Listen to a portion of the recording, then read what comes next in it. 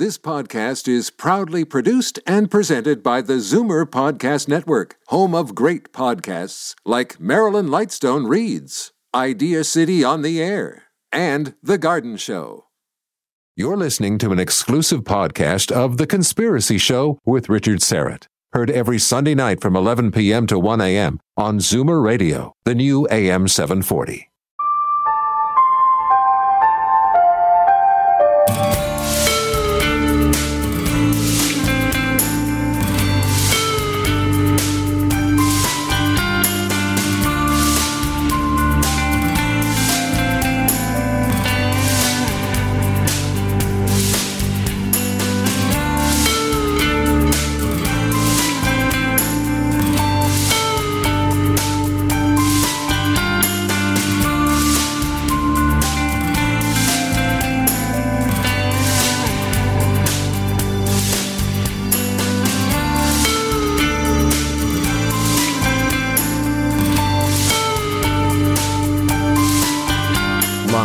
From Toronto, Canada, The Conspiracy Show with Richard Serrett from Zoomer Radio, AM 740. And welcome to the Audio Imaginarium. Come on in, weary traveler, hang your cloak on a peg, grab a stool, and come gather around the fire. There are stories to be told, and you are among friends. Carlos Cagina is the technical producer. Ryan White is the live stream producer, and we are live streaming on my YouTube channel, Strange Planet Tonight. And don't forget, though, we also upload these shows to my Rumble channel, rumble.com, and that usually happens within a couple of days. So go to rumble.com, search for Richard Serrett's Strange Planet under channels, and subscribe there too. Because at some point, I suspect we'll be moving everything over there. We're not live streaming on Rumble yet, but at some point we probably will. Author, blogger, historian Don Jeffries is here for the full 2 hours. His 2019 book, Crimes and Coverups in American Politics 1776 to 1963, has just been released in paperback. It's an updated version, a couple of new chapters. Please take a moment and visit the website, strangeplanet.ca. There's a new T-shirt available in the Strange Planet shop. Truth Gets You Crucified, which is across the front of the jersey. Truth Gets You Crucified, and a verse on the back from Matthew chapter 23, verses 27-28. Woe to you, teachers of the law and religious leaders, you hypocrites! On the outside you appear to people as righteous, but on the inside you are full of hypocrisy and wickedness. So check it out.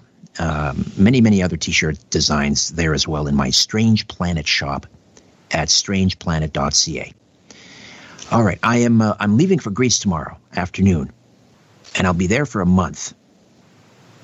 But we will continue to bring brand new programs each week, even in my absence. Next week's program will not be live. It'll be brand new, however. It'll be pre-recorded in Greece. Micah Hanks is a writer, podcaster, researcher whose interests include history and science, current events, cultural studies, technology, philosophy, unexplained phenomenon. He'll be with me.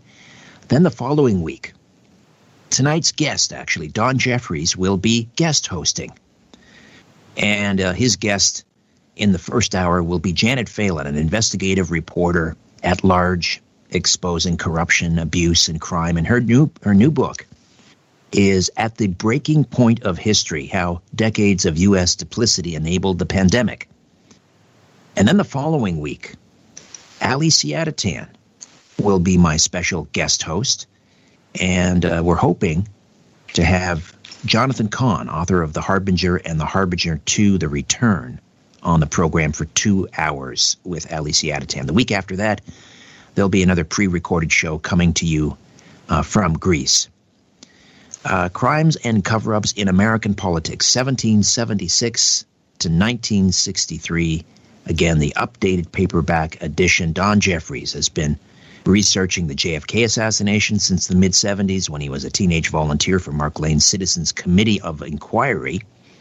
He's also very active on all the JFK assassination forums. He's been a moderator on the London Spartacus Education Forum for several years. His first published book, a work of fiction, the acclaimed 2007 novel, The Unreals, has been compared to Alice in Wonderland and The Wizard of Oz. And then he wrote a series of nonfiction books, beginning with Hidden History, then Survival of the Richest, Bullyocracy, and, as I mentioned, Crimes and Cover-Ups in 2019, now updated paperback edition. Don, welcome. How are you? Oh, I'm fine, Richard. Thanks. Always a pleasure to be with you. Likewise, my friend. So, as I said, the book came out in 2019, and obviously the world has completely changed in just the 2 years, less than 2 years since the book came out. Is there anything to compare the profoundness of this change and how quickly it happened and how long-lasting it is likely to be to any other period in American history? No, I don't think anything remote. I mean, the only possible comparison maybe would be the Civil War, the war between the states, and certainly what came after it, because that was a drastic transformation. And most people don't seem to realize what a transformation it was. And not only did almost 1 million people die, 1 million Americans die at the hands of other Americans, but we went through a decade or so of, or less than that, a decade or more of Reconstruction, which we had military occupation of the South, and that eventually led to horrible things like Jim Crow laws and 100 years of real racism and white supremacy in the South. So a lot of bad things happened because of that. But I think really only maybe that, the 10-year period or something, the Civil War and just after it would be close to this. But even that is, because that was obviously confined to America. What we're looking at now is certainly a worldwide phenomenon. I mean, just look at Victoria, Australia. If you want to see a future of, that's the Orwell's picture of, human boots stamping on a human face forever. I'm conjured up when I see what's going on in Victoria, Australia. So no, I think we're living in unprecedented times. So the two updated, or the updated version contains two new chapters. Is it two, I believe? Yes. One is the history of un-Americanism, and the other is what? The other is just an updated forward, and that's where I basically talk a little bit about the Trump phenomenon, and I think I touched a little bit on the beginning of this of the COVID narrative, whatever you want to call it, but I couldn't do it justice in that little bit of time, and I really, to actually try to bring it up to date as far as what I didn't think it really fit there. They wanted me to write a couple new chapters, but since this book, that would have probably been more appropriate if I'd written a new edition of Hidden History, because that was basically the more modern version. That was from the Kennedy assassination up until at that time the Obama years. But this was like Crimes and Coverups was basically a prequel to that, and it goes from the founding of the Republic up until, I don't address the JFK assassination in this book, but right up until, the end of the 50s, early 60s. So really to try to jump into what we're going through now, I mean, I think it's relevant because I think if we see all the things that happened in the past, certainly, and if you see the past as a precursor, so if you see all these things that took place, we can see maybe reasons why certain things are happening today, but with the COVID narrative and the lockdown and everything, I don't think anything that in American history could prepare us for that.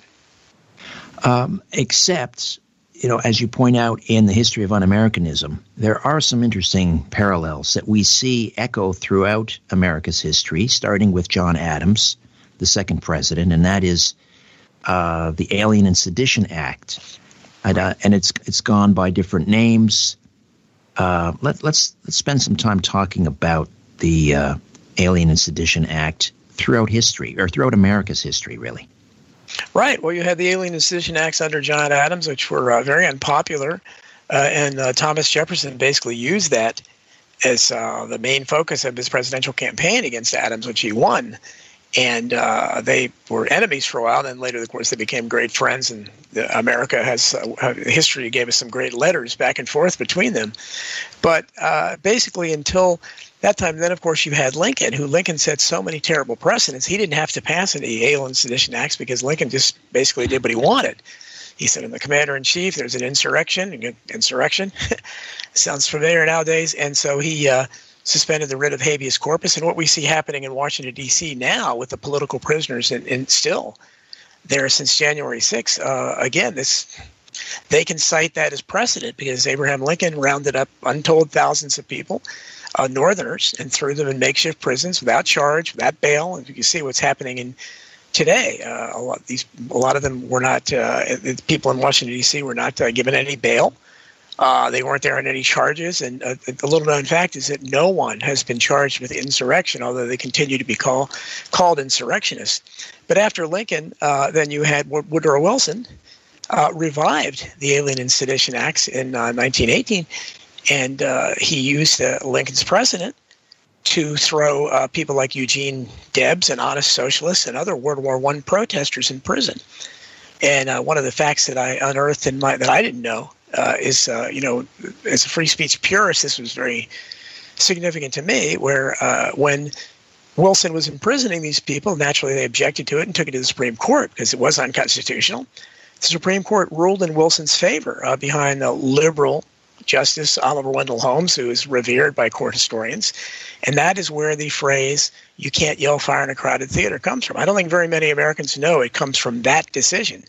And until 1918, no one had heard of that. Obviously, they didn't put an asterisk on the First Amendment, but however you look at it, the World War I protesters were not yelling fire in a crowded theater. So I think that was ridiculous that he used something like that.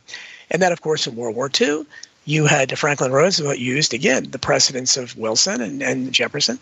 Wilson and Lincoln to incarcerate not only Japanese Americans, who at least later their descendants got some reparations, but also German Americans and even a small number of Italian Americans, put them in concentration camps. Again, this was all done under the same kind of precedent that Lincoln set.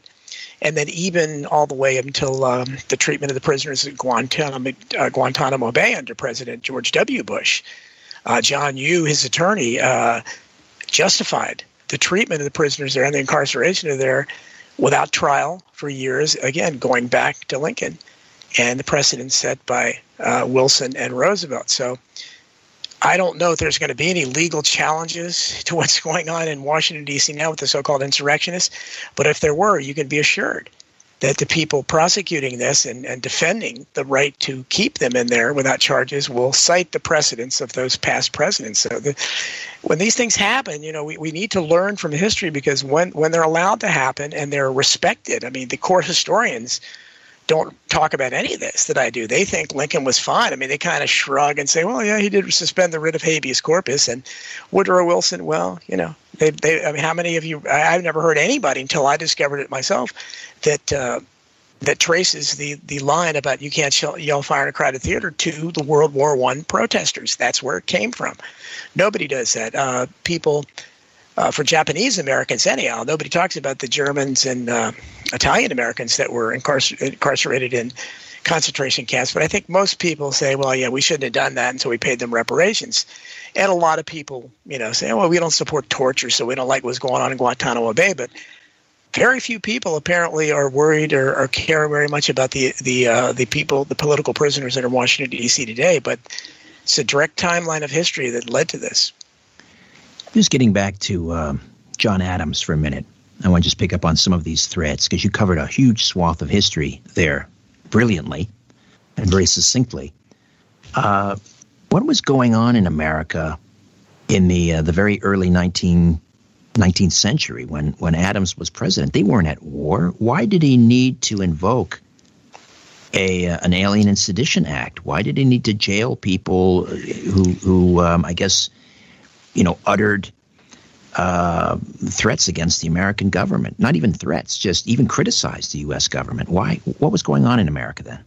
Well, again, just from my, I'm a community college dropout, so I'm no court historian. I'm an armchair historian, as the way I like to term it. But I do have studied history, and just from what I know of John Adams' personality, he was an incredibly vain guy, and I just think he was offended by people criticizing him. I think he had a very thin skin.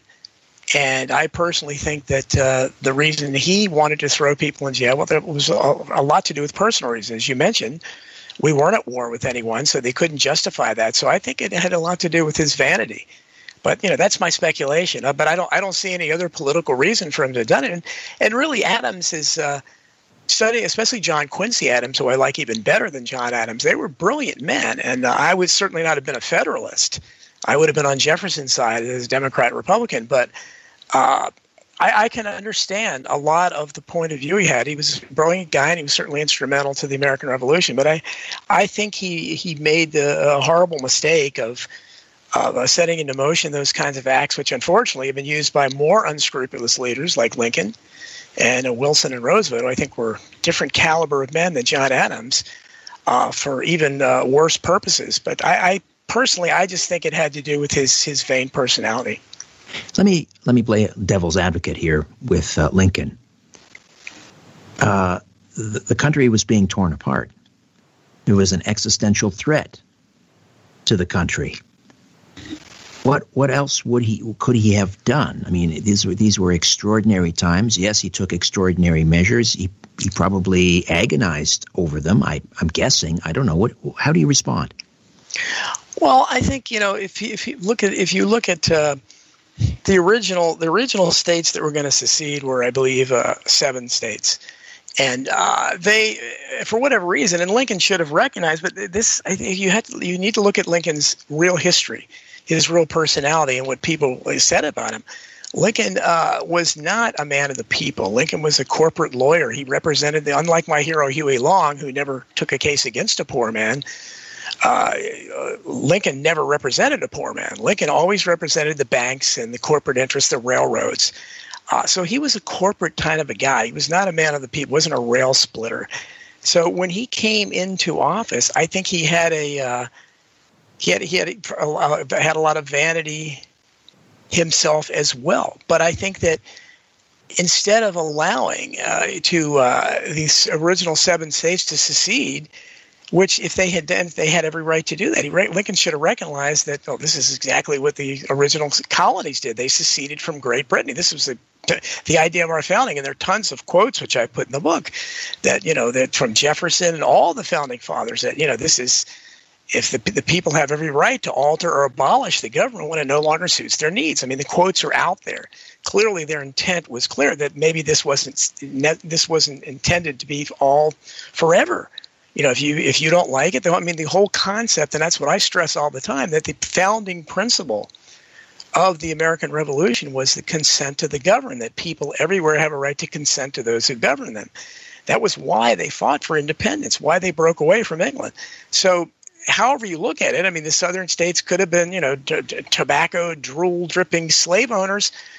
However you look at them, they no longer consented to the government that they were under at that point, and they said, we want to break away just like the colonies did. So Lincoln should have recognized that, and he also should have been shrewd enough, when he was a shrewd politician, to look and say, well, okay, these 7 states, they're not going to be able to make an economy in the middle of all these others. So they'll probably stay away from a year or so, and then they'll realize they can't make it, and they'll come back to us with their tail between their legs.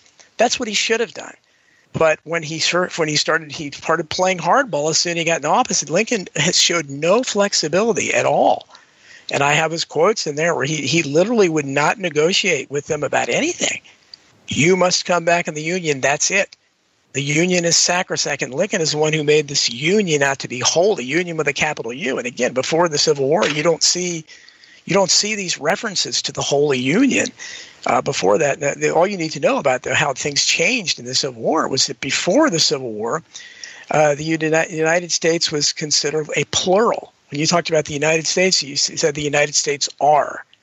After the Civil War, it's always and still is, the United States is. It became a singular.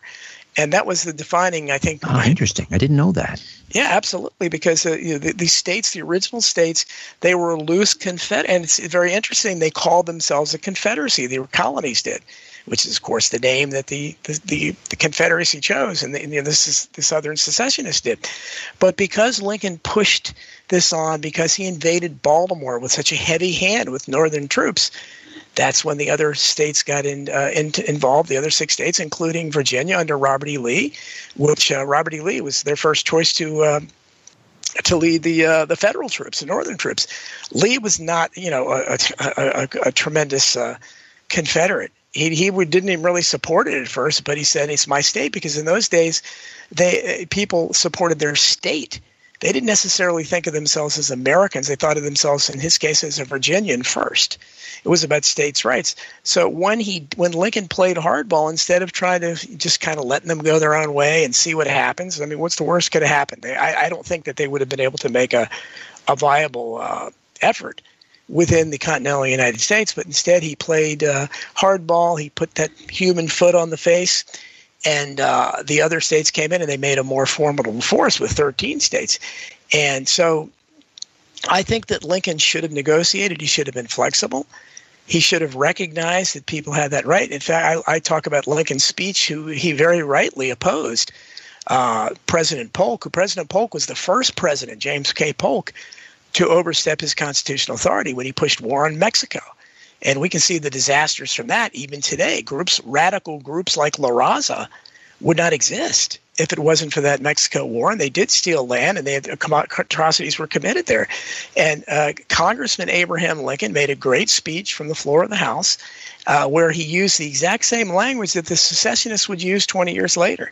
And I guess he didn't read his own words, because he basically said, "Saying this is foolish. They have a right to read the speech. It's in the book." But so I think Lincoln was not flexible. He was not a negotiator. He pushed this idea that the Union was it, and he also pushed the idea that because we've been told that they were at war. The nation really wasn't at war. One group was trying to lead. You'll never see any example. The South didn't invade the North anywhere. I mean, the Virginians could have attacked Washington, D.C. They were fighting a defensive battle. The North pushed the war. They invaded everywhere. That's why in the South, for a long time, they called it the War of Northern Aggression. So this really wasn't a war where, it was basically one side defending their turf because they just wanted to be left alone and they wanted to have their own government. Lincoln wouldn't allow that. And I think that, even if you believed in the rightness of his cause, was it worth almost 1 million lives? I mean, a quarter of the Southern men, the Southern males, died. A quarter of the population is like a giant black plague. Don, I got to jump in here. We've got to take a time out. Don Jeffrey stays with us. Crimes and Cover-Ups in American Politics, the updated paperback edition. We'll tell you how to get a copy. Back with more of our conversation right after these. Don't go away. Corporations, governments, and sometimes entire civilizations. What goes up must come down. And it lands on The Conspiracy Show with Richard Serrett from Zoomer Radio. The world is being pulled over your eyes. This is The Conspiracy Show with Richard Serrett from Zoomer Radio. To reach Richard, call 416-360-0740 or toll free at 1-866-740-4740. Don Jeffries stays with us for the full 2 hours. Crimes and Cover-Ups in American Politics, 1776 to 1963. The updated paperback edition now available. How do we get a copy, Don? You can Amazon, Barnes & Noble. I mean, anywhere. It's technically, I think it's been available for presale on Amazon and elsewhere. I think it technically is released October 19th. So we're not quite there yet, but I'm obviously promoting it because I have a vested interest here because I'm writing Hidden History 3, which the publisher actually requested early on, and I'm almost done. But they're kind of, because of the economic situation, and maybe they're shying away from conspiracy-type books. But whether or not they publish that apparently is going to be based on the sales of this paperback. So I hope everyone that supports me will go out and get it so that I can have them publish Hidden History 3. All right. The House Un-American Activities. We're going to jump, obviously, ahead quite a bit here. The history of the House Un-American Activities Committee.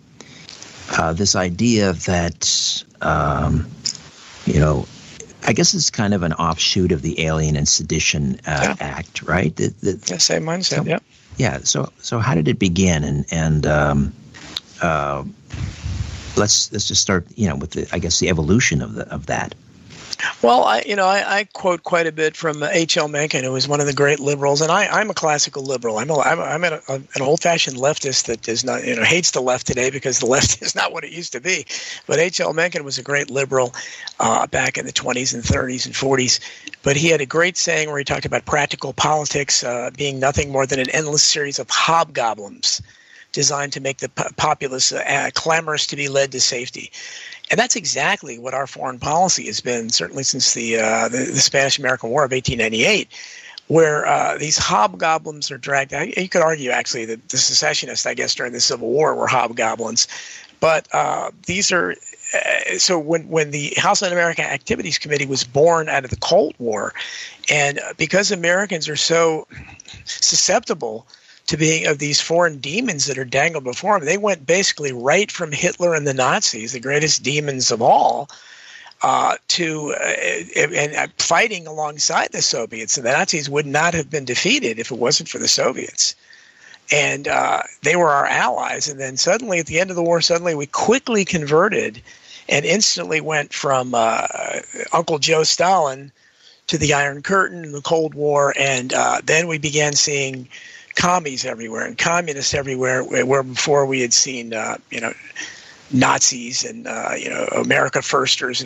I go through all that in the Crimes and Coverups as well. They were demonized earlier, the people that didn't want us to get involved in World War II. As soon as the Cold War started, we started looking for commies and Reds, and everybody, especially in Hollywood, became suspect in the eyes. Anybody on the left that was questioning tradition, questioning anything that people, that was considered American, whatever that meant, became un-Americans. And I defend Joe McCarthy in Crimes and Cover-Ups. I had the delicate balancing act of I come to the defense of Joe McCarthy and the Rosenbergs. I think they were both. they both were, I think, victims for different reasons of that phony. I believe it was a phony Cold War. But McCarthy, just let me just pick up on the McCarthy, because as you point out in the book, I guess because of pop culture, we tend to associate Senator McCarthy with the Hollywood, the witch trials. Right. But he wasn't part of that, right? No, and just the fact that, it was the House Un-American Activities Committee. Joe McCarthy wasn't in the House, he was the senator. So he had nothing to do with that, but nobody knows, nobody talks about the people on the HUAC, HUAC, the House Un-American Activities Committee. McCarthy didn't have an Un-American Activities Committee. He was primarily investigating infiltration of the government, and he really didn't get in trouble until he started going after the Army. And that's when Harry Truman and the Truman administration, and even Eisenhower, went crazy on him. But because he was, again, going after Big Fry. But the House Un-American Activities Committee, they're the ones that ruined lives and blacklisted people in Hollywood. McCarthy never did that. And so I think it's really unfair. But again, Americans don't know their history, and the court historians are dishonest. So they kind of lump everything together and call it a period of McCarthyism. And I think that's terribly unfair. But that's, the people who are considered un-American, the idea of un-Americanism really goes back to the Civil War, because Lincoln, I don't think, called them un-Americans, but he's basically the first people to call someone who doesn't want to go to war or whatever, to could come up with a name for them. And certainly we saw that with the World War II era, where FDR, again, demonized the appeasers. And we think of Neville Chamberlain today, and John F. Kennedy's dad, Joseph P. Kennedy, was friends with Neville Chamberlain. So we throw that word appeaser around. Now, I don't know if Lincoln used the actual word appeaser, but he certainly meant that when he talked about people in the North who were not sympathetic to his war policies and thought maybe it might be better to try diplomacy. So basically, ever since Lincoln, people who are questioning a particular war effort and want to try to be diplomatic rather than to just go headfirst into war and lose lots of human lives are considered appeasers. So appeasers is a short jump from appeasers to un-Americans, and by the 50s, that became very popular by the name of the House Committee, the House Un-American Activities Committee. But it's very relevant today because we're very close to that period again, except for at that time, the un-Americans were on the left, on the far left, and today the un-Americans would be on the far right. And they would be called insurrectionists. You're seeing now they want to, I mean, just look at the way they've demonized parents who are just trying to confront their school boards about their children's education. They want to call them domestic terrorists.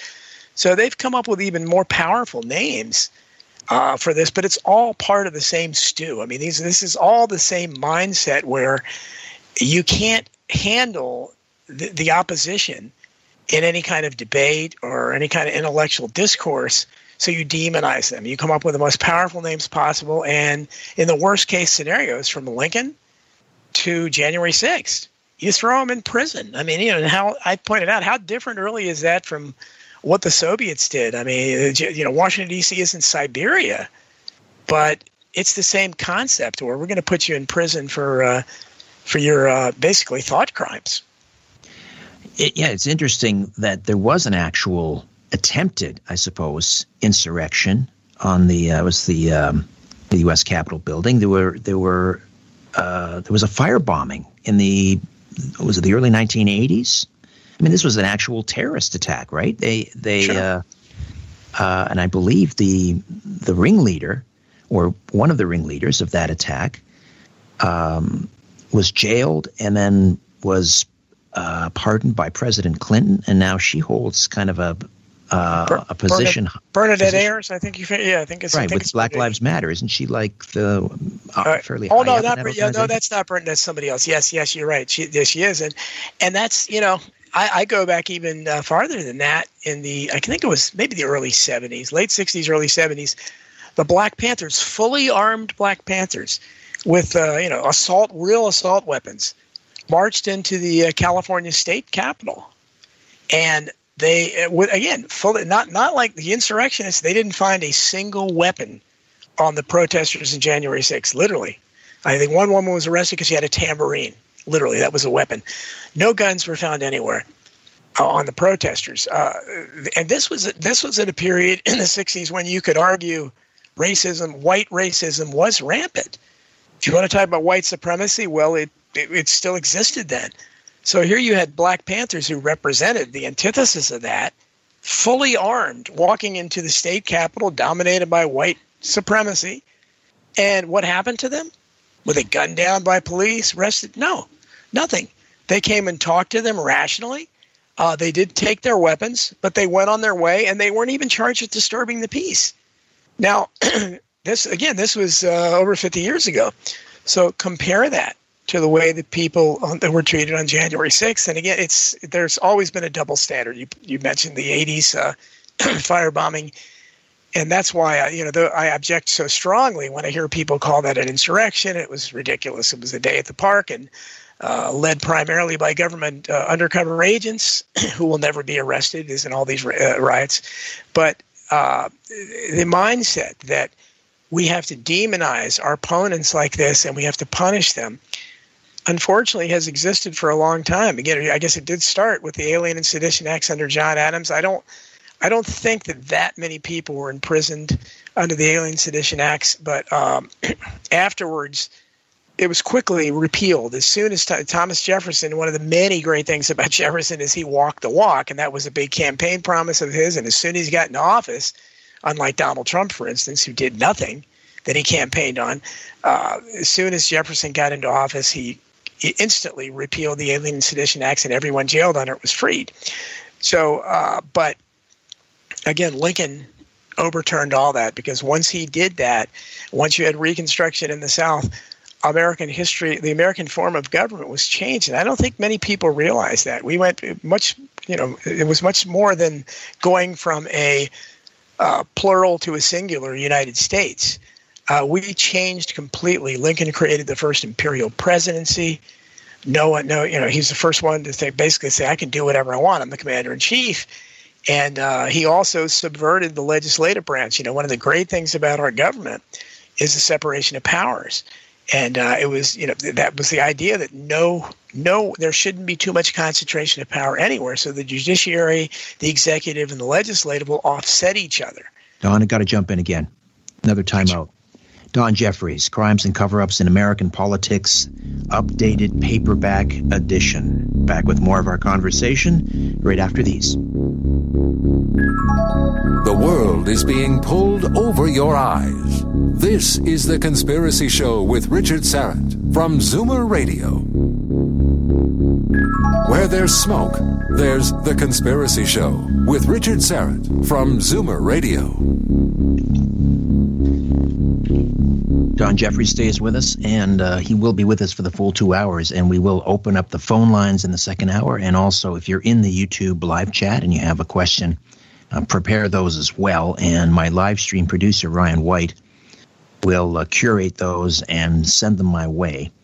And I think what he'd like you to do is put Strange Planet in the chat in your next to your question. That way, it's easier for Ryan to find those and send them my way.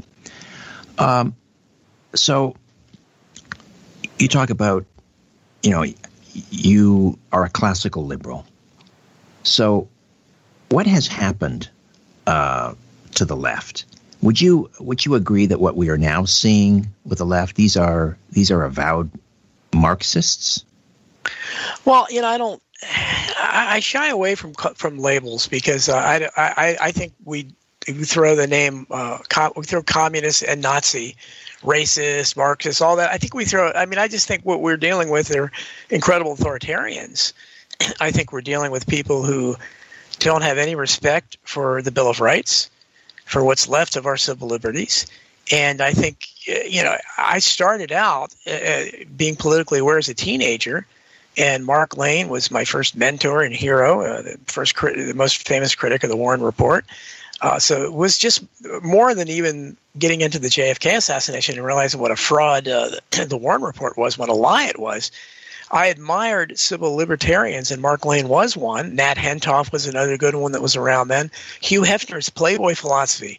It was a lot more than naked women. His Playboy philosophy was great. It was kind of libertarian and civil libertarian combination, but I was drawn to that. I was from a tradition of loving the American Revolution. Patrick Henry's words, which were taken from Voltaire's, about I may not agree with what you say, but I'll defend in my dying day your right to say it. That struck a chord in me as a little kid. I thought that was, wow, what a great idea. And it's really almost like, the golden rule, isn't it? Do unto others as you'd have them do unto you. So basically, free speech is built upon the golden rule, really. And so as a leftist, I was committed to, I thought prisoners were being mistreated then. I was against capital punishment.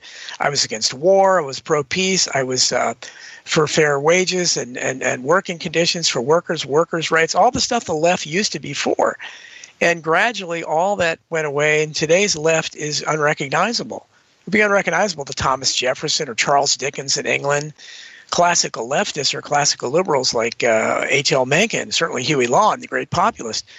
That today's left doesn't even believe in free speech. And you can see that by what's happening to the so-called insurrectionists in Washington, D.C.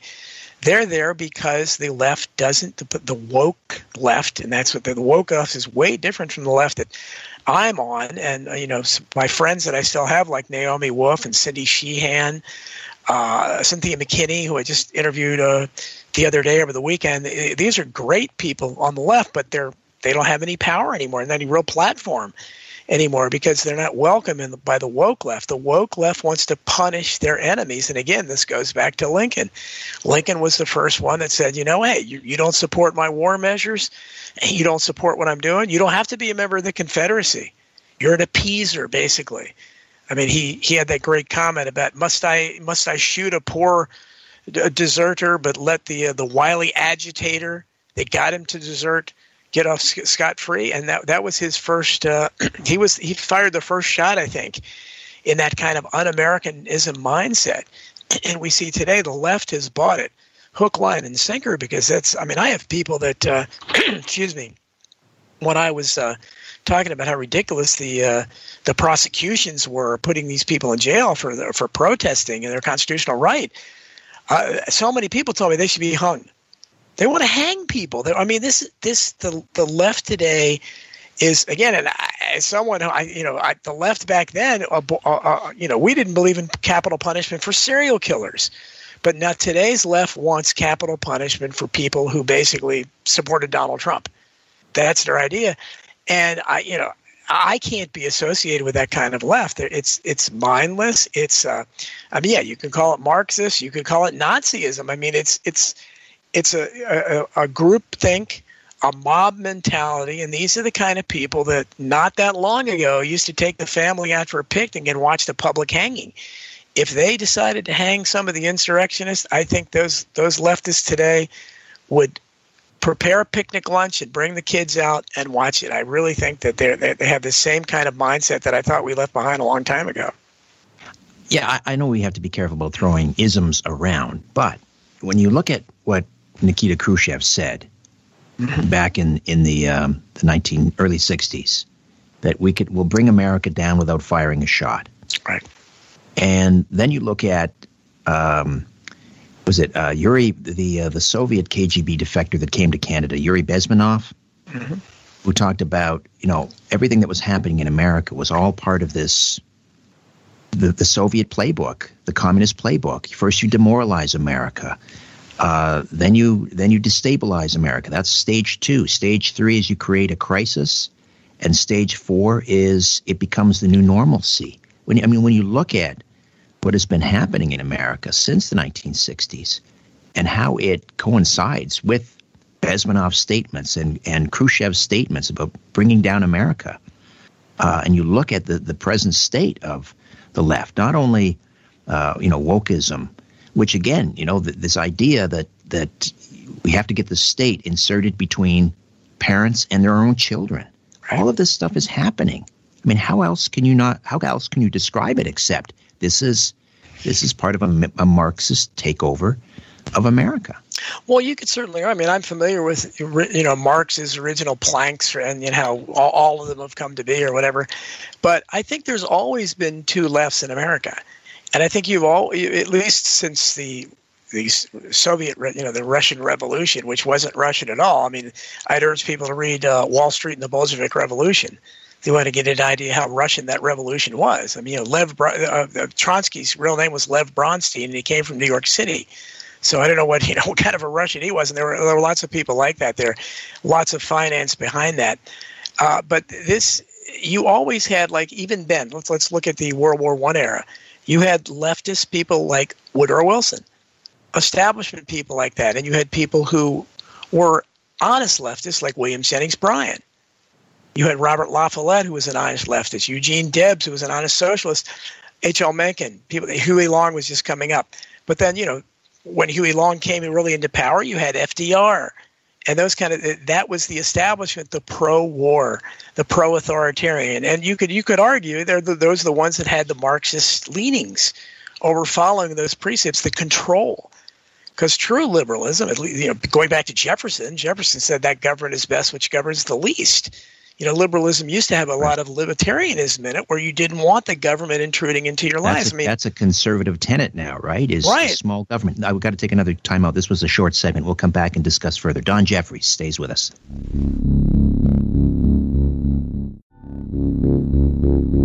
Big Brother is listening, and so are you, to The Conspiracy Show with Richard Sarrett from Zoomer Radio. To speak with Richard, call 416-360-0740 or toll free 1-866-740-4740. And we are back with Don Jeffries, Crimes and Cover-Ups in American Politics, the updated paperback edition now available, Amazon and wherever good books are sold. So what has happened with the American Civil Liberties Union? They seem pretty much they seem to have vanished. Yeah, they don't care. I mean, and they recently released a statement, I think last year, where they basically announced that, hey, we're not concerned so much with civil liberties anymore, as their name would designate. Now we're going to be looking at racism and transphobia and all this stuff again that is part of identity politics. And that is what's so insidious, and I write about this all the time. So I get mistaken for a conservative, and I don't think anybody would ever consider me a conservative, but I guess I'm more on their side today because the conservatives are more concerned about free speech and civil liberties. But I don't know if that's because they're the ones that are under attack, and it's their free speech and civil liberties are being infringed. I would hope that if they were in power, maybe they would be just as tolerant, but I don't know. Human nature is like that. And I think that's why the Bill of Rights was so important. And I'm, in Hidden History 3, I'm writing a lot about George Mason and the original, people that did not support the Constitution. And a lot of my favorite founding fathers didn't support the Constitution. They thought the Articles of Confederacy were better. And people like George Mason and Patrick Henry, for instance, and they smelt a rat. Patrick Henry said. But Mason made sure they put the Bill of Rights, and I think that's what really made the Constitution tolerable. Because without that Bill of Rights, you really didn't. You had to delineate, and what made it's so incredible is that these were considered God-given rights. And I think that's the problem, Richard, today, is that America is so divided. In 1860, there were foundational principles that everyone agreed, the North and South agreed on. Pretty much everyone believed in God, for instance, so religion was a factor everywhere. You had foundational principles like that. Everybody had basically, when you said, if you're moral or immoral, pretty much everybody agreed what moral and immoral was. Today, I don't think there's a single foundational principle in America. And the reason why the Bill of Rights is so unpopular, I think, and a lot of woke leftists, is because they were grants. There weren't rights granted by the government. They're protected by the government, but they're God-given rights. The idea was that we are all born inherently with God-given rights. Well, if you have a huge chunk of America, I don't know, maybe a majority at this point, that don't believe in God, they're not going to go for any God-given rights. So that's the problem we face today. And I think that the left has gone away from any concept of morality. And at this point, it's vindictiveness. They believe, and again, ironically, like another one of my books, Bullyocracy, they're bullies much of the time. And all bullying is based on the concept of might makes right. If you can yell the loudest or hit the hardest, then you're right. But this didn't happen by accident, right? Don't you think that this was a concerted effort? Somebody is pulling the strings here. Absolutely, and that's why people, in the Crimes and Coverups, I write about the Illuminati, which was a real thing.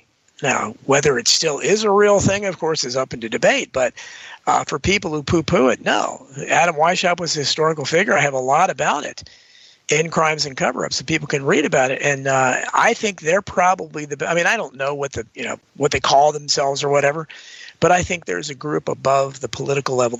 Certainly, you look at people like Joe Biden, and no one can possibly believe he's in charge of anything. And I think that's a lot of our presidents have been that way, and a lot of our politicians. Somebody's pulling the string. So it's the puppet masters we're looking for. And I suspect, we might not even know their names or might not know who they are, but I think there is a group above it all. You're right. None of this is random. There's a pattern. I call it, it's usually based on gradualism, the old boiling, the frog boiling and boiling and slowly boiling in the water analogy that we heard so much about. But the problem is they seem to, the last year and a half, since this COVID narrative began, they seem like they've scrapped that gradualism narrative that they've been working on for a long time, where things gradually, they make incremental. So you don't really notice it because it's and then you realize, wow, wait, this, we used to have that right, or we didn't used to say that.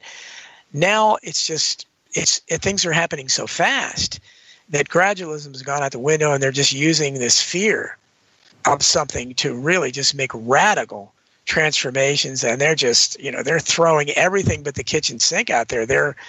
No one is pretending to care for your rights anymore. You want to look at the future. Just look at Victoria, Australia. And I'm afraid, we could be like that soon, where literally, the guy recently, I was listening to a tape where, he was arrested by police because the police asked him, he couldn't say why he was in this particular place in public. You have no reason to be here.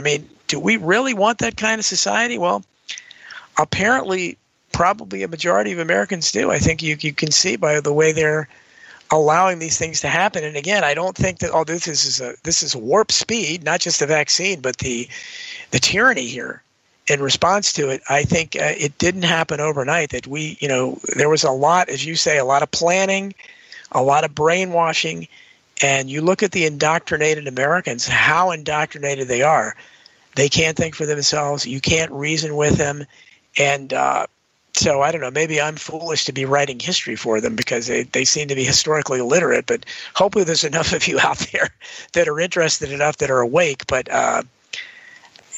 we're living in very, very difficult times, and I struggle to maintain any hope, but things are looking pretty bleak right now. I do want to come back to this discussion in an hour or two, but we just have a couple minutes here. I just want to circle back to something you said a little bit earlier, and that is the Thomas or Patrick Henry thought that the Constitution was he smelled a rat, and that many of the founding fathers preferred the Articles of Confederacy. How was that different than the Constitution? Well, I think the Articles of Confederation, again, were just a loose confederation of states. And they call it, again, the Articles of Confederation. And, there's a reason why the southern states basically were objecting to the Constitution as well. Basically all those years later, 90 years later, whatever. And they thought I personally think the Constitution with the Bill of Rights. Now, without the Bill of Rights, I have big problems with it too.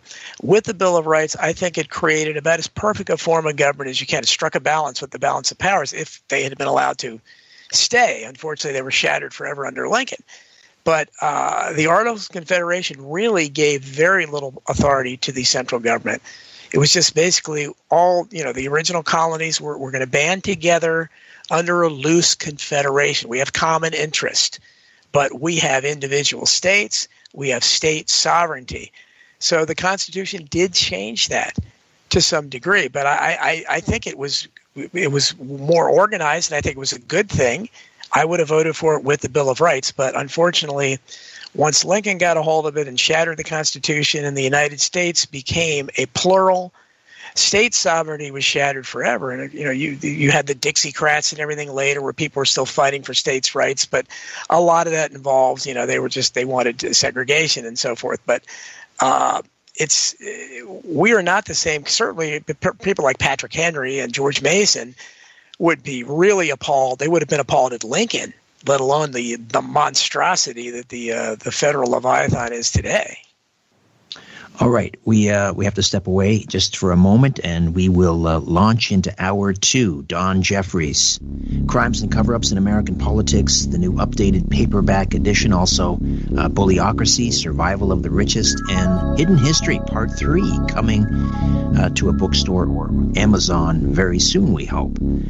Back with more of our conversation and your questions and comments and phone calls, all ahead on The Conspiracy Show. My name is Richard Serra. Don't go away.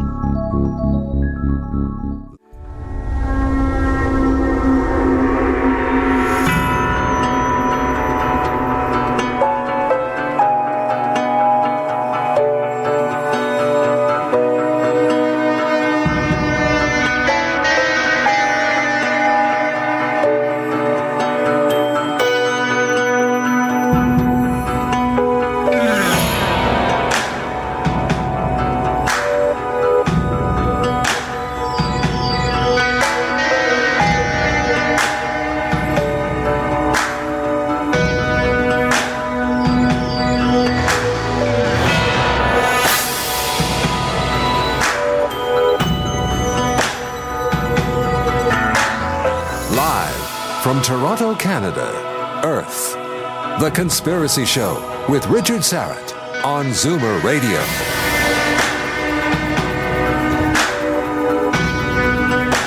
Hey, thanks for inviting me into your home, your long-haul truck, RV, camper, taxi, your parents' well-appointed basement with the simulated wood paneling, electric fireplace, and the painting of dogs, playing poker, your loft, that greasy spoon just off the interstate, and your cabin in the woods. Don Jeffries stays with us this hour. His 2019 magnum opus, Crimes and Cover-Ups in American Politics, 1776 to 1963, has been updated, now available in paperback. And Don has been researching the JFK assassination since the mid-'70s. He was a teenage volunteer for Mark Lane's Citizens Committee of Inquiry. And his first book, a work of fiction called The Unreals, has been compared to Alice in Wonderland and The Wizard of Oz. That came out in 2007. Since then, he's written Hidden History, Survival of the Richest, Bullyocracy, and Crimes and Cover-Ups. As I mentioned, Hidden History 3 coming out, we hope, soon. So let's let's talk about what's happening right now again with COVID and the lockdowns. And you mentioned Australia, which could be our future. Here in Canada, I don't know if you've been following what's happening here. I think we're maybe a little bit further along even towards becoming Australia. Yeah. As of the end of November, you will not be able to get on a plane or a train or travel anywhere inside of Canada or even leave the country if you're not vaccinated.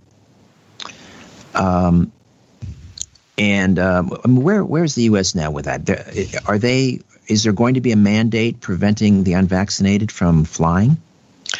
Well, not yet, but I think it's coming, and I think there's a huge push. And you guys in Canada are, and again, I think this is a left and right thing with the new left. Again, I don't consider the kind of left that rules in Canada now. Certainly not the woke Democrats here.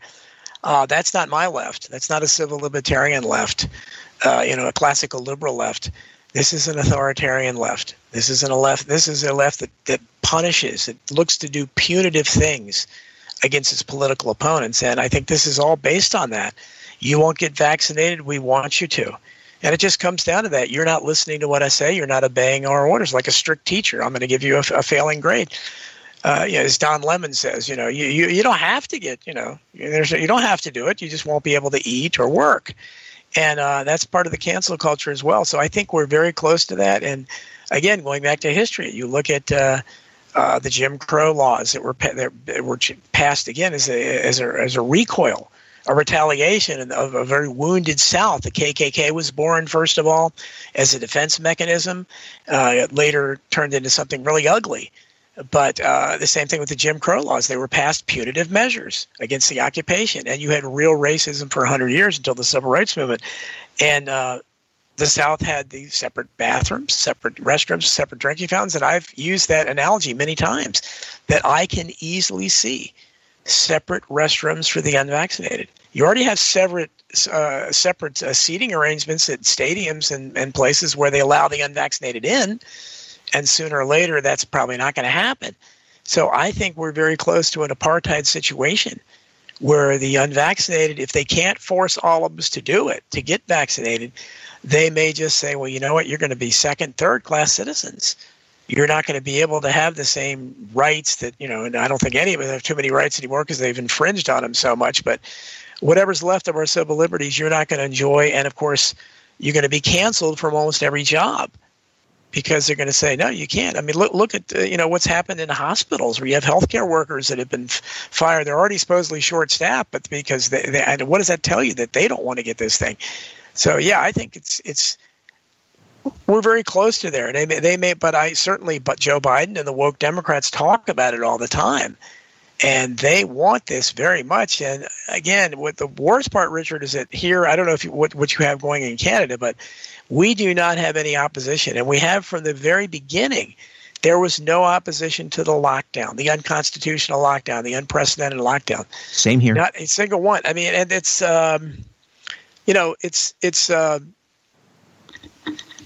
think that if we look at it historically, then you can see how dangerous it is. I mean, and it would be ironic, but the left is not going to see that irony. Like I said, I don't think they would blink in putting up unvaccinated only signs on restrooms. I mean, nobody drinks out of drinking fountains anymore. Nobody rides buses too much, so they could maybe, but they'd put us in the back of the bus maybe. And I don't think, that because they've already look what you've already seen. Even before this happened, the left was so diluted. And I commented at the time where you had, I'm no fan of Sarah Huckabee Sanders or Ted Cruz, but both of them were hounded out of restaurants simply because they were Republicans who supported Trump or whatever. And in the case of, I think it was Sarah Huckabee, she was actually thrown out of the restaurant by the restaurant owner. Now, the entire civil rights movement was based on the fact that, it wasn't right to not allow certain people, certain kinds of people to not eat in your restaurant. I mean, wasn't that what the lunchroom, sit-in at the lunchroom counters were?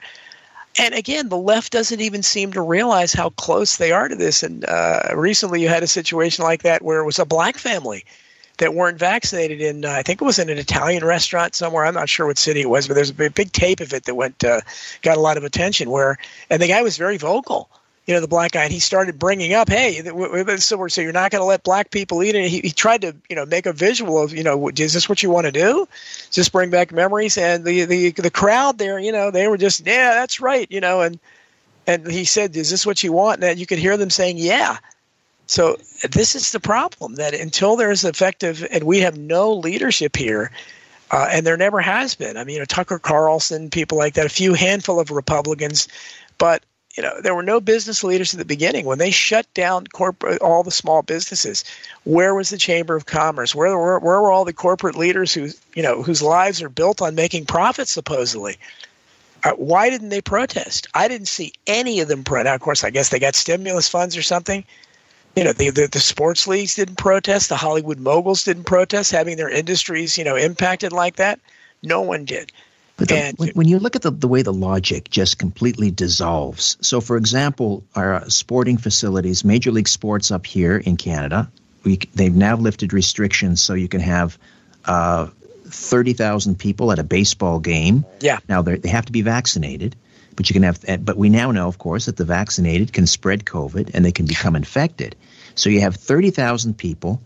With the roof closed sometimes, with the Rogers Stadium, it's got a dome, so you have 30,000 people indoors, not wearing masks, sitting side by side, but because they're vaccinated, and yet you have restaurants that have capacity limits. You have orders in certain provinces where you can't have more than 10 people over for. We just had Thanksgiving. This is our Thanksgiving weekend. The logic completely dissolves. So then the question is, obviously, this isn't, about health. So what are these vaccine mandates all about? Is it a loyalty test? Is it rewarding the compliant and punishing the defiant, the refusenicks? Yeah, well, there's never been any logic. There's never been any science. I mean, the entire time, as I tried to point out at the beginning, when we first started going to restaurants, and you wore your mask to go into the restaurant, but as soon as you got to your table, you could take it off. And I kept trying to say, what is the science there? Explain that science to me. The virus is dangerous around the doorway, but it can't get you at the table, or the curfews. So the virus is dangerous after a particular time. I mean, what's the science here? And then everywhere you go, you see these plexiglass things in the post office, stores. And there's an opening at the bottom. There's openings on the side, at the top. What kind of virus is? I mean, just think, people. I mean, this is, it's ridiculous. But again, nobody is thinking. They don't understand the 6-foot social distancing thing. It was based on a middle school girls' science project many years ago. That's where that science comes from. It's not based on anything. But you try to tell people, and they give you, and the saddest thing is that we had the kind of family divisions we had in the Civil War are nothing compared to what's happening now. Right. I'm seeing it in my own family. I was because I'm not going to get vaccinated. I didn't go to a family wedding last month, and neither did my kids who aren't vaccinated, and that's sad. And there's another one coming up. I don't know when, next year or something. Odds are I won't be going to that too. I don't know when we'll have family get-togethers anymore, because I'm not going to get vaccinated. Again, the whole thing, I was talking about this on a show earlier tonight, that I don't care. I don't tell anyone not to get vaccinated. I mean, I think there's a lot of questions about it, and and the reason I don't get vaccinated is because I fear the vaccine a lot more than I fear whatever COVID is. So I'm making just an educated choice on that, but I should be able to make that choice. You can make any choice if you want to get a booster every week. I'm not going to stop you. I'm not going to cancel you. I'm not going to not talk to you and say you can't come to the family gathering, or I don't love you anymore. You're dangerous. The kind of stuff that I hear. But this is the problem: is that crazy woke left side, and that's where the mentality is. Those are the people that are doing this. They're the ones that they won't accept that you have a choice. They're pro-choice on abortion and nothing else. Other than that, they don't want any choice. But they don't want you to have a choice. I let you have your choice. I don't care. You want to get the vaccine? More power to you. You make that choice. It's fine. But that's the problem, is that our side doesn't try to cancel people. The people that are civil libertarians, we're not going to cancel anybody. We're not going to demand somebody be fired because they didn't get a vaccine. Because they got a vaccine, or because of something they said. that offended you. I don't care what you say. You have freedom of speech, but that's this cancel culture, and this is really just an extension of that, where instead of canceling you for something you said or something you believe, canceling you for your beliefs, now they're canceling you because you won't get this jab. And it's part of, whatever you want to call it, label it. It's a totalitarian type of thought, but it's authoritarianism on steroids, and it's incompatible with a free country. Well, the other interesting thing is the way now people have taken rights, personal liberties, and now it's about, I have a right to feel free from risk. Right, so, right. I mean, how did we get to that point where, people don't have a right. There's no God-given right to feel free from risk. Right. That's like saying I have a right not to be struck by an asteroid. There are random things that happen. It's part of reality. It's part of the package when you're born, that there are tragedies and there are random things that happen.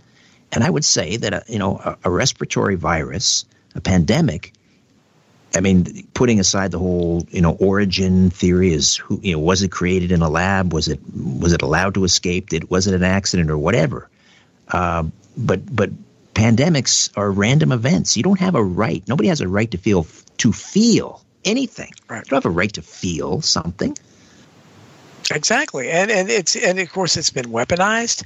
And what we're experiencing now is the medical tyranny. So in addition to the other tyranny, the political tyranny we have now, where this is being presented, again, as someone who worked in the medical industrial complex my entire life, mostly in IT, but until I was fired unfairly for helping out a handicapped coworker a few years ago, I've seen it inside out. I've always thought it was corrupt. We have the worst medical care system in the world. I'm sorry, and if you don't believe that, you haven't experienced very much of it. But so these are horrible people at every level, by and large. And for them, they're the ones who are running this narrative, whatever it is. So we're listening to them more than we're listening to the politicians. Somebody like Dr. Fauci, who, again, if you know his history, I'm writing a little bit about in Hidden History 3. Fauci is responsible for who knows how many thousands of primarily gay people dying of AIDS back in the 80s, because back then he was doing the same thing he's doing now. He was using phony tests. These were tests for HIV, which, again, a lot of these things were even unproven. People that were healthy people, but especially in the gay community, there would be tremendous fear. And they would go get tested for HIV, and they would be HIV positive. Oh, my God. Well, we better give you AZT. This was a rejected cancer chemotherapy drug. You know how dangerous a lot of chemotherapy drugs are. How bad could that have been that they rejected it? So this is what people with AIDS took. And guess what? They got sick after they started taking it. So once they finally stopped putting AZT out there, what happened to AIDS?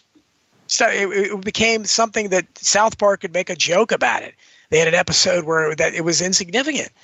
And but how many people died in the meantime? And Fauci was in the middle of that.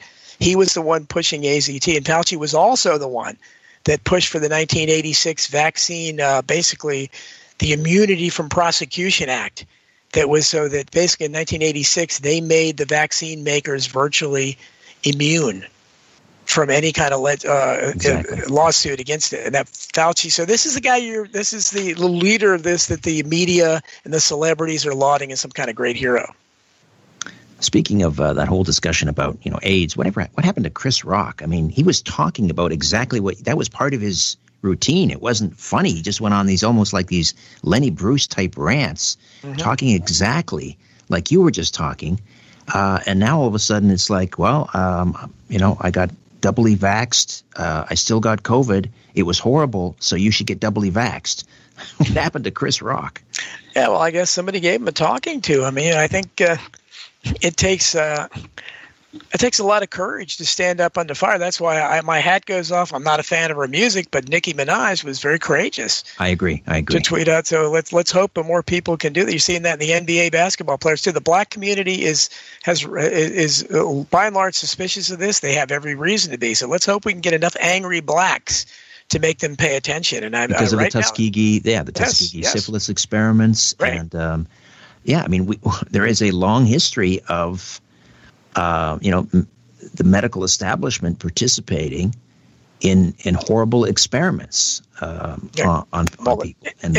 And Crimes and Cover-Up, I have Crimes and Cover-Ups. The book has a whole timeline of these horrible things that our government, our military, and our intelligence agencies did throughout the 20th century. And it wasn't just Tuskegee, and it wasn't just black people, but they concentrated on the most vulnerable. They did a lot of horrible things to orphans, to mental patients, and to prisoners. And they sprayed terrible diseases on whole communities. This is stuff our government did throughout the 20th century. So to think that they have that's why the biggest joke of all is to think that they care about your health. To think that our government cares about our health is absolutely ridiculous. There's many great memes going around. But one of my favorite ones is the one, if they cared about our health, why don't we have free chemotherapy and free insulin? And I think that's a good question to ask. Obviously, there are people that are dying because they can't afford that, or they can't afford health care. But they're going to have you believe that they care about your health. No, you ought to be suspicious of it just because they're trying so hard to get you to take it. It's like the old Twilight Zone episode. Don't go on the ship. I'm not going on the ship. I can tell you that. There's some suggestion, and I think it makes sense. I mean, they talked about, herd immunity, which I hate that idea. Like we're part of a herd. That's exactly the way they look at us, right? We're cattle, yes. Part of the herd. But they said, okay, if we get to 70% or 75% with the vaccination rates, we'll have herd immunity. Now, all of a sudden, Joe Biden and up here and our leaders are saying 97%. Yes. They don't want to say 100%, but 97% equals 100%. So now the thinking is, and I think there's some justification for this, I don't think it's a conspiracy theory. They want to get rid of the control group. They need everybody to be vaccinated, 100% vaccination. So when things start to go south, and I'm talking about, the adverse reactions, there'll be no control group to compare. Right. Oh yeah, that's exactly right. Because if we have in America, it's still probably about 100 million of us that haven't gotten vaccinated. So a huge, substantial, maybe a third of the population. And so, yeah, you're right. I don't theorize. So a lot of people are saying, millions of people are going to die from the vaccines. And I don't. First of all, I think it's foolish to make those kinds of predictions. I agree. They almost never come true. And certainly we hope that doesn't happen. But if something like that is even feasible, then yeah, they'd have every reason. They don't want to leave 100 to make it obvious. Where did everybody go? And the only one left were the unvaccinated. I mean, I guess we were right, huh? And I think, beyond the conspiratorial level here, human nature kicks in. And I just on a personal level and just politically, people don't want to admit they're wrong. And this has become so emotional. All the people that have called me dangerous, I know that they are never going to admit that the crazy conspiracy theorists were right. They're so vested in this. They were so gullible. We told them they were gullible. We told them you shouldn't be doing this. Why are you doing this? This is unscientific. Why are you driving around your car with a mask on? Where's the science there? They know they're foolish, but they're wrapping it in themselves that somehow they're protecting themselves from us because we're going to die because we're unvaccinated. So if that doesn't happen and eventually they can see the light, they're still never going to admit it because, how many people do you know that can just say, hey, you know what, you were right. I'm sorry, I was wrong. I mean, it's difficult. It's difficult. Very difficult. Especially when it's an emotional issue like this and there's so much vested in it. And, families, there were people that, family members that broke up over Trump. There's a lot more that are breaking up over this. And it's sad, but a lot of it is beyond because people that are buying into this are not conspirators. They're not part of anything. No, there's a real mania. It's a mania. Yes, yeah. I see on social media where someone will say, "Well, my wife and I were just told that as of November, whatever the mandate date is, because we're not vaccinated, we're being terminated." And instead of an outpouring of, I'm sorry, how can we help? There's these cheerleaders. Yeah. We're actually saying, good, I'm glad. I'm glad you're being hurt. I'm glad you can no longer afford to put food on the table and your children will suffer. I've never seen such a mean-spiritedness. I don't know what they're putting in those jabs, but, they're turning a lot of people into PRs. I'll tell you that much. Yeah. we're going to take another time out here. We've got some questions coming in on the YouTube live chat. We'll get to some of those. Some of those go back to your work, of course, with on the JFK assassination and others. Don Jeffries stays with us. Crimes and Cover-Ups in American Politics. The updated paperback edition now available. Back with more of our conversation and your questions and comments right after these. PIN numbers, passcodes, social insurance numbers. If they make you wonder how private they are, here's two more numbers. 416-360-0740 or toll free at 1-866-740-4740. All right. So let's begin with the YouTube live chat. Roger Vega asks, Don, do you see a continuum of history of the deep state who took out JFK and now took Trump out via massive vote fraud? Well, I think the continuum of history goes back farther. That's what Crimes and Cover-Ups was basically a prequel to that, hidden history, where I started with the JFK assassination. Yeah, the continuum of history is very important, and I think my work just basically it represents a timeline, and I call it a timeline of organized corruption. And it's basically, that's why people tell me, you think everything's a conspiracy. Well, yeah, I do, because I think we're being run by conspirators. And this is what they do. They conspire. They don't know any other way to do, this is their way they do business. They don't know any other way to act. So, yeah, of course, when people get in their way, and I have ambivalent feelings about Trump. I've written a lot about it. I voted for him. But I think he was great on Twitter. His rhetoric was great, but unfortunately, I think he didn't follow through. And because he didn't follow through, I think that's the main reason we are in such a horrible situation. And also, he failed to recruit anybody, or people failed to be recruited by the Republican Party, which is horrible as an institution. And they never wanted him to begin with. But a bunch of other, maybe Marjorie Taylor Greene, that got elected.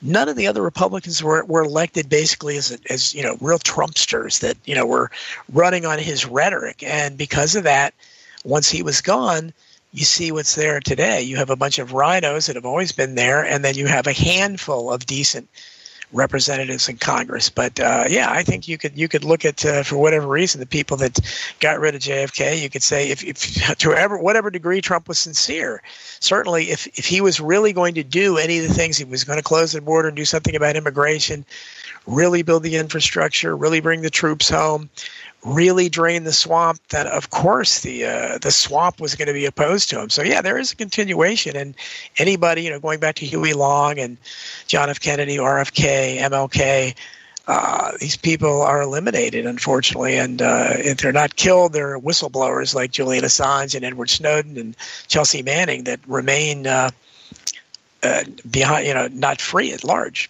Is that how it's done now? They don't need to assassinate somebody. Yeah. They have the media.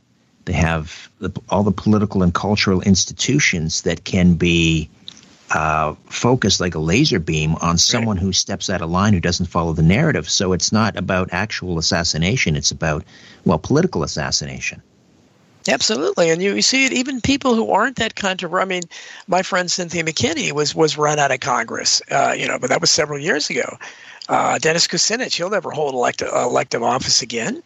But you have people like Tulsi Gabbard, who really was not. I mean, she was a really much more like an old-fashioned Democrat, the party that I was affiliated with for a long time when I first started getting into politics. I was a Democrat. I thought they were the good guys. Tulsi Gabbard was really good on many issues. And she'll never hold political office again as a Democrat anyhow.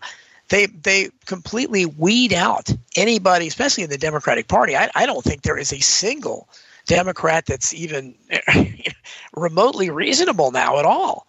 Well, I think Joe Manchin, I guess, maybe in the Senate, and the Arizona senator. Yes, the woman. Yes, yeah. Yeah, they're the only ones that are like halfway. But I mean, I don't know how good they are, but they're just maybe not quite deranged with a full-on woke thing, and they're fighting that to some degree. But that's the best we can hope for now. But there's nobody like the kind of Democrats that I revered in my youth. There's not a single one there, and there are only a handful of Republicans that are pretty good on most things, but a lot of them are under fire themselves. Marjorie Taylor Greene is going to be a one-turn. There's no way the Republican Party will let her back in. I don't know how she slipped through this time. Matt Gaetz is under fire with a scandal that I think is probably politically motivated. So you're probably going to have even fewer of them. So I don't think we can look at political answers. And that's why I'm concentrating my hope, such as it exists, at the lower levels, because I think these school boards and the parents that are angry that have been called domestic terrorists now, I think that may be where we might be able to chip away. If they can get some of those tyrannical, and they are tyrannical, even at that level, that's what shows how bad the corruption is, because school boards are pretty low, far down the chain. But if you look at the way these petty tyrants, one of the parents called them that, and hit the nail on the head, the way they're acting, when these parents had the audacity to question the curriculum that they're exposing their children to and that their tax dollars pay for, it shows you just how systemic this corruption is and how deep it is. But maybe because it's at the bottom, we might be able to make some inroads there, and you might be able to work your way up. But you certainly can't do anything at the top. Congress is lost, and after the 2020 election, I don't know why anybody would vote, because they're certainly not counting the votes, honestly. MG asks, is it true that interstate travel will be banned for the unvaccinated? Well, again, that's one of the rumors that might happen. Again, it hasn't happened yet, but I was reading a headline about one of the airlines that canceled a bunch of flights today. I can't keep up with it. I've never been a great traveler, so now I kind of have an excuse not to travel, I guess. But I certainly don't like being confined if I wanted to travel. But it's scary, but I think, again, it's trending in that direction. And, again, the problem is that everybody in power wants this. And it's only the millions of people opposing it and the few people that have any kind of public forum, Tucker Carlson, a handful of Republicans in the House mainly, that can possibly stop it. And of course, platforms like this, this is why the internet was the great hope for so long, and it's so sad that it's being censored the way it is. But platforms like this is where we can talk about this stuff. We couldn't go on any television station, and I mean, certainly, if I just started mouthing off with my radical rhetoric, I would last like 15 seconds. But I don't know how long we'll be able to do this type of programming, because now that the liberals they won a minority rather. They're going to reintroduce some pieces of legislation which will severely curtail freedom of expression on the internet. You'll have to have a license. Yeah. You could have to have a license for a website. Again, it's almost like the sedition laws. If you're being very aggressively going after or criticizing members of parliament, that could be considered hate speech. So, it's very dark days up here. Let's see. Show Me the Truth 74. All right. I've heard just about all of the theories about JFK. This one's pretty out there. But, however, Show Me the Truth 74 asks, I saw a video proposing Jackie O shot JFK. I've been intrigued with the idea. Do you think Jackie had a gun in her purse? I'm sure you've heard that. That's... Yeah. No, I actually, I don't just, there's not too many conspiracy theories that I discount immediately, but I've studied this for a very long time, and no, I don't think that because again, that would suppose that she wanted to kill him, but this was a conspiracy, and I don't think the government would get involved in cover-up because Jackie killed JFK. Right. Yeah, that's right up there with the limo driver shooting him. Yes. Yeah. All right. So let's get back to these mandates and so forth. So as of the end of November here in Canada, if you're unvaccinated, you won't be allowed to leave the country. I mean, the same people that are cheering this on and saying, yes, it's about time, punish them, were the same people that were, in many cases, opposed to the idea of, let's say, building a wall on your southern border to keep people out. Drug gangs, human smugglers, other criminals, or just, illegals who were driving down wages for the people at the lower end of the economic ladder. So it's not okay to build a wall to keep people out, but it's okay to basically effectively build a wall to keep your own people in. I mean, the hypocrisy and the logic is just, it leaves me dumbfounded, Don. Well, yeah, I think that one of the conservatives says if it wasn't for double standards, liberals, again, the liberals today, I hate using that word because that's what I am, but what passes for liberals today would have no standards at all.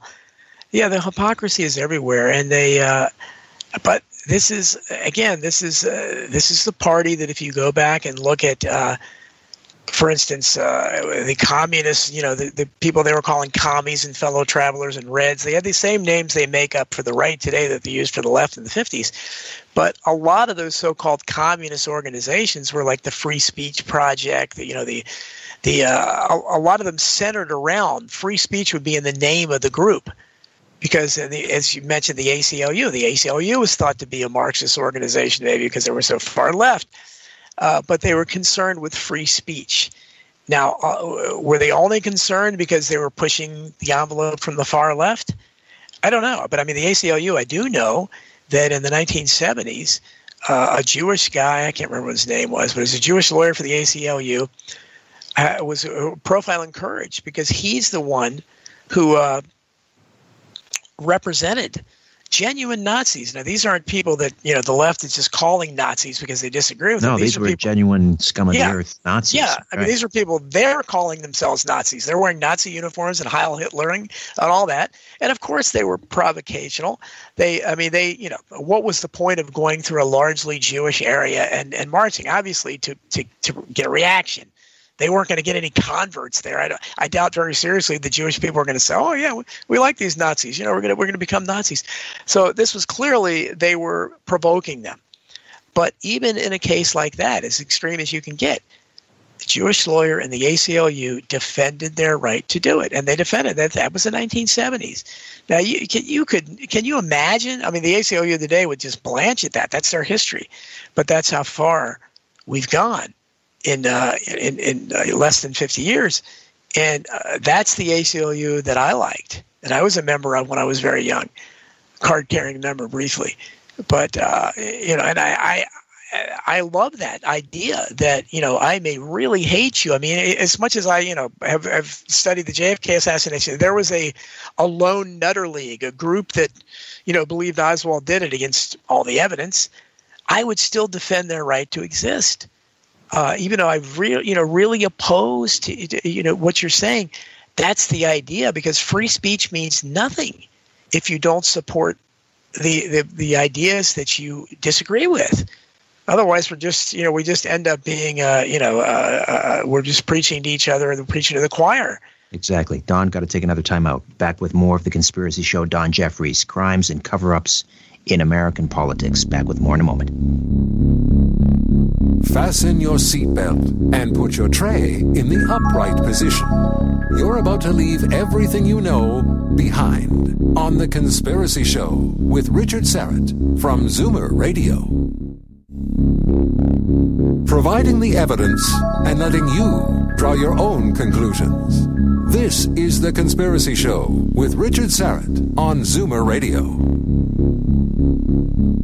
Don Jeffries stays with us. Crimes and Cover-Ups in American Politics, 1776 to 1963. Updated paperback edition now available. How do we get to your website, Don, and read your blog? Well, I actually have my blog can still be accessed at DonaldJeffries.news, I think. DonaldJeffries.news, and my Substack writings, which I write regularly for. They're now on Substack is a great free speech platform. They don't censor, and I think everybody should support it. You want to support me, you can go to DonaldJeffries.media. So DonaldJeffries.news and DonaldJeffries.media. You'll find lots of my rantings and writings at those places. And I do want to mention also at my book on showbiz, on Borrowed Fame. That should be out around the beginning of November. So look for that. That's a little bit of a departure for me. But again, I write about it the same way I do everything else. I'm looking at unfairness and corruption and hopefully interesting subject matter. All right. Yes. We're going to get you on Coast to Coast towards the end of November for that book. And just a reminder that you're going to be guest hosting this program on the 24th of October. Janet Phelan will be scheduled in hour one. What do you think about the idea of building a parallel society? Not just because of COVID. I mean, now you have, for example, parents who want to pull their kids out of school because they don't want their child wearing a mask all day. They don't want their child vaccinated. So now they're homeschooling. Now you've got teachers that are being fired from school boards because they don't want to go along with the mandate. So now they're being welcomed into the homeschooling movement, because, parents are pooling resources and maybe they're forming co-ops. So we're starting to see the beginnings of this parallel society happening. Much of it was kind of foisted on us because of COVID. But just in general, because of this, this strain in terms of, these disparate values. You've got on the extreme left, and then you've got, again, the classical liberals. How do you feel? Is it time we start seriously thinking about just building a parallel society? Well, I think we'd all be happier if that was the case. But again, I think it goes back to what I said. We don't have any shared values, any foundational principles. So, yeah, how do you live? I mean, my kids are grown, but, if I had... if they were going to be subjected to critical race theory or a transgender story hour, mask mandates when they're little and they have nothing to fear from COVID at that age at all, yeah, I would be one of those parents yelling down there too. It's got to be beyond frustrating to the people whose salaries you pay, whose taxes you pay for these schools, and they're not listening to you. Instead, they want to demonize you and say you don't have that right, and they want to call you domestic terrorists. Yeah, I think we've reached the height of lunacy there, and we just don't. We look at things differently. And again, I would be living, I guess, in the conservative area, even though I really am not a conservative. But I believe in free speech, and alone, I'd have to go where free speech would be, where I wouldn't have to fear being fired for what I said. But the people that want to live like that, fine, do it. But unfortunately, I think we've been through this before, because that was basically on a not that esoteric of a level, but the Civil War was based on that premise. The Southern states seceded because they no longer wanted to be, together with with that government and the people that believed in it. It wasn't anything as deep as it is now. Philosophically, we have tremendous differences. The division is great in this country. I mean, we don't agree on, at what point human life begins. We don't agree on what point it ends. I mean, we've had these, moral battles for years back. So we pull the plug on people, things like that, where we don't agree on we don't agree whether on God. So I don't know how you can, and we don't agree on the basic foundations of America. And that is that people have a right to free speech, a right to assembly, a right to speak their mind, a right to protest, assemble and protest, and a right to bear arms. And a right to bodily autonomy. Right, a right to bodily autonomy. My body, my choice. That only seems to apply with abortion. It doesn't apply with here. That we need to try to use their own argument against them. My body, my choice. I say that all the time. And but again, the hypocrisy of the woke left is just stunning. There's no consistency at all.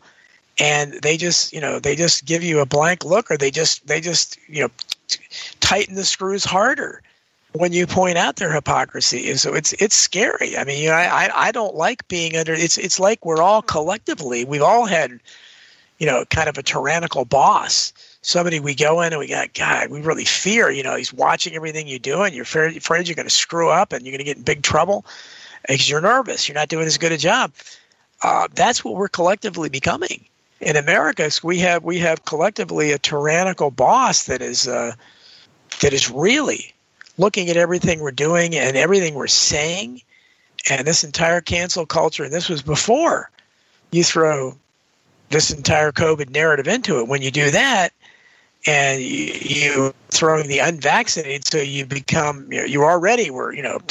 we're outside the lines with saying opinions that went counter to the woke culture.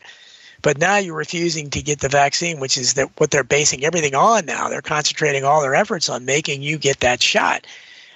Then it becomes really uncomfortable, and it's not a good place to be right now. America is, and I don't know what the end game is here, but the future, as I said, looks very bleak. I don't see any hope. I don't see any white hats out there, and I don't know, short of getting together in the millions in a show of force. And that's not going to happen in America. You can't draw 100 people anywhere. That's about the only way we can do it, because we obviously really outnumber them. But it's just like Orwell's proles. Orwell talked about that in 1984. The proles greatly outnumbered the inner party, but they couldn't come together. They were constantly arguing and bickering with each other. And that's why the conversation I had with Cynthia McKinney was so great, because she sees that.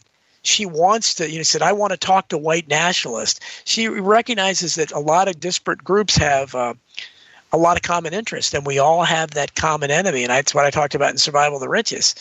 They fear the whites and the blacks and Hispanics and all the people joining hands together that are being oppressed under this rigged system and looking at them. But instead, they manage to constantly get us distracted and get us pointing fingers at each other's and fighting with each other's and making it to be that we are the enemy to various groups, instead of looking at the common enemy that is oppressing us all, that is controlling this rigged system.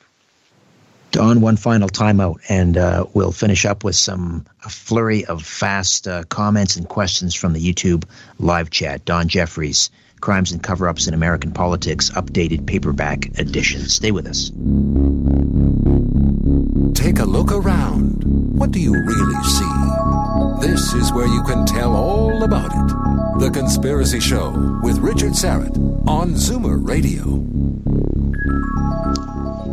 All right, let's go back to the YouTube live chat. Questions for Don Jeffries. Joe Michaels asks, what do you think of states seceding from the Union? I don't think that's constitutionally possible, is it? Well, I think that was settled, unfortunately, in the 1860s. I think the Civil War settled that there is talk of secession. We hear Texas, Florida, things like that. But I think that's the answer, really. I think that we do, because we're not the same country. But I don't think we saw what happened last time when states tried that. So I think these same tyrannical forces that are much more powerful now than they were in 1860. So unfortunately, I think that would have a very small chance of succeeding. Right. I think there is a mechanism. So, for example, you have all of these conservative counties in rural California that they would like to secede. Mm-hmm. They may not be able to form their own state, or they could join with a neighboring state. So. West Virginia, for example, was carved out of Virginia. Yep. You could have something like that type of a situation. But I don't think you could have a state actually, declare independence from the United States. St. Michael asks, JFK and Eisenhower talked on numerous occasions. Did Eisenhower influence JFK by proxy, or was he just warning him? Great question. Well, I don't know how, Eisenhower, I don't think personally was a huge fan of JFK, but certainly his warning about the military-industrial complex as he left office was something I'm sure JFK probably took note of, and especially after the Bay of Pigs, which happened as soon as he came into office. It was a rude awakening for JFK, and I think he realized, wow, this isn't going to be so easy, and he started realizing the kind of powers that were there that he had to contend with. So I think he probably took note of Eisenhower's speech. I don't know if there's any evidence that he, sought Eisenhower's advice or anything like that, but certainly I think he probably could relate to that speech anyhow. All right. Zebra2U asks, Don, have you considered seeking refugee status in Florida? I don't know if he's asking me that or you that. Either of us, I guess. Well, you're in Virginia. What's the situation? Yep. You've got well, I live in northern Virginia, which is right outside of Washington, D.C. We're very blue here, and but again, I'm not red. I guess I'm purple. I don't know what I am. I'm a different color, but this is not the same. Virginia is not the same as it was even 20 years ago. It's been transformed tremendously. So I don't know about seeking refuge in Florida, but I mean, DeSantis I have questions about him, but you got to give people credit when they do something right, and I think he's done some good things with the mask mandates and everything. I haven't thought of it, about moving there, but who knows? It's possible, especially if the family divisions continue to go further. If I have no real reason to stay around my extended family because I'm become a pariah about being unvaccinated, then I guess that changes a lot of things. Roger Vega asks, Don, can you speak to Truman's face-off with Allen Dulles after the JFK hit? Truman essentially called out the CIA as the perpetrator. Is that true? I didn't know that. I have not heard that. I know Truman did express regrets about forming the CIA, but I would be surprised at anything like that because Truman was not a fan of JFK's at all. And if you look at the reaction to JFK's assassination, if you look like the video reaction from Truman and Eisenhower both, and Winston Churchill, very, I'm not saying disrespectful, but unemotional, let's say. They didn't look really sad. And Truman was like the rest of the Democratic Party, Eleanor Roosevelt, the establishment Democratic Party, certainly Lyndon Johnson, before, even when he became LBJ's vice presidential candidate. The establishment and the Democrats, they still hated Joseph P. Kennedy, his father. They didn't trust Kennedy. So Truman never liked Kennedy. And Truman was I think a 33rd degree Mason. So odds are he probably wasn't a fan of Catholics.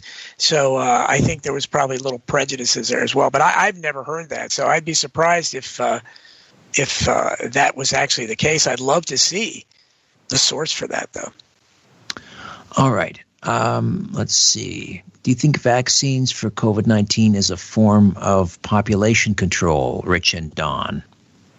Well, you want to go first with that one? Yeah. Well, I mean, again, I don't speculate because, I mean, certainly it would be reasonable to speculate that it could be, especially, we do know, I'm not going to predict millions of people are going to die from these vaccines. I certainly hope that doesn't happen.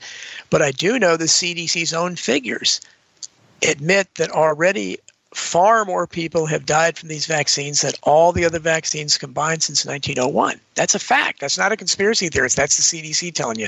So I don't know how many more will die or what could be in the future. Again, that's predicting. But and we know that they do want to cull the herd. They're all eugenicists. They talk about it all the time. They haven't done it, though. So, I don't think this is something where they're – but, I certainly hope it isn't. But I've certainly questioned the numbers so far. But I don't know. These are pathological psychopaths, and who knows what they're thinking. Right. I think it's a profit motive, and they ultimately don't care. Really, as you say, it's not about our health. They don't care what happens. It's greed, and if people are injured or if they die, then so be it. I mean, when you look at what happened in 1976 with the swine flu vaccine, and what were there? 32 people? Yeah, died according to the estimates. 32, and they pulled it. They pulled it from the market. Yeah, exactly. And now. I guess VAERS is up to 16,000 deaths. Now, again, we have to say correlation is not causation. But on the other hand, they say that only about 1% of adverse events, including deaths, are reported. Right, exactly. So it's very conservative then. Yeah, that's probably a very conservative figure. How do you reconcile that? 32 people in 1976. I remember Mike Wallace was all over that on 60 Minutes. Yep. Interviewing the vaccine manufacturers, just grilling them. And again, I think how do you reconcile that? And I think that's the problem is that because we don't have a free press, and that's the problem about all this. And the reason and my books couldn't have been written if we had a free press and investigative press because they would have exposed all this stuff. There wouldn't be hidden history, but they don't. And they're basically state-controlled mouthpieces. They're state-controlled media. Otherwise, they would ask these questions. They wouldn't be covering it up. They would have exposés on how have there been more deaths this way? This is dangerous, and they would go after. Trump's bragging about the vaccine. Why are you? This is his warp speed vaccine. It was dangerous. We should have never done it, but they're not. They're pushing it, and they're covering up, even questioning this on social media. They're banning people, and they're making it basically a thought crime to even mention all the deaths that have been happened and adverse effects, where children getting heart defects. It's a very real thing that's happening. It's terrible, and but they're covering it up. They're not reporting it. So, in terms of sort of leaving on a hopeful note, if that's possible, we talked about parents rising up at the school board level and pushing back. I mean, not a day goes by where there aren't some viral videos of an angry parent confronting. What else do you see in terms of kind of a grassroots movement to push back against all of this? Well, I'm pushing. I just call it the angry blacks, because the identity politics fears. And I talked about this to Cynthia McKinney, who's an angry black herself, and she loved it. I said, the identity politics doesn't handle angry blacks very well. You get enough high-profile black people. You got Nicki Minaj. You got some NBA players. You got Louis Farrakhan, who's, again, you say what you want about him, but he spoke very rationally, criticizing, why he said basically, why would you let them put anything in you? Talking about, I guess, mainly these people. I don't want to. I don't like to include him in that. I just think he's such an odious character. Well, he is, but the thing is, the more loud and angry black people, and that's all that's protesting this. But if they can, that's why I'm out there supporting it. Is the vaccine is racist? If we have to do that to get people to question it, that's fine, because there's reason to question it. People ought to have the choice, and they need to stop demonizing people that won't get it. And hopefully, there's enough.